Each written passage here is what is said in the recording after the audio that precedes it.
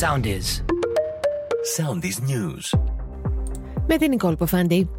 Κλείδωσαν οι ημερομηνίες κατά τις οποίες θα είναι ανοιχτή η πλατφόρμα στην οποία οι πολίτες θα κάνουν αιτήσεις για το Market Pass. Θα μπορεί να χρησιμοποιηθεί το Market Pass σε σούπερ μάρκετ, οποροπωλεία, κρεοπωλεία, ηχθειοπωλεία, γαλακτοπωλεία και σε άλλα καταστήματα λιανικής τροφίμων. Οι δικαιούχοι του μέτρου που θα κάνουν αίτηση έως τις 28 Φεβρουαρίου θα δουν στους λογαριασμούς τους τα χρήματα για τους 3 πρώτους μήνες της 3 Μαρτίου.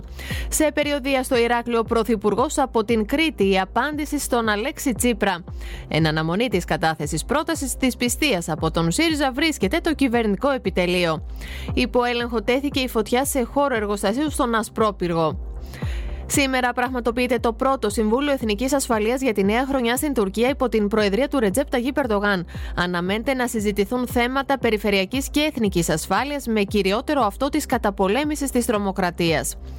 Τοξικό τέρας αποκάλεσε η Εύα Καηλή τον Φραντσέσκο Τζόρτζι, τον σύντροφό της, σύμφωνα με όσα είπε ο δικηγόρος της. Κινηματογραφική καταδίωξη εκτελήχθηκε τα ξημερώματα ύστερα από σήμα που δόθηκε στους αστυνομικούς που περιπολούσαν ότι 2 άτομα που πειράθηκαν να κλέψουν καταλύτες αυτοκινήτων του ζωγράφου. Οι αστυνομικοί προχώρησαν σε προσαγωγή ενός ατόμου. Ξεκινάει η επέλαση της ψυχρής εισβολής στην Ελλάδα με σφοδρές βροχοπτώσεις στις περισσότερες περιοχές.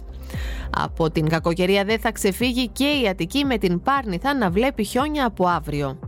Ακολουθήστε μας στο Soundis, στο Spotify, στο Apple Podcasts και στο Google Podcasts.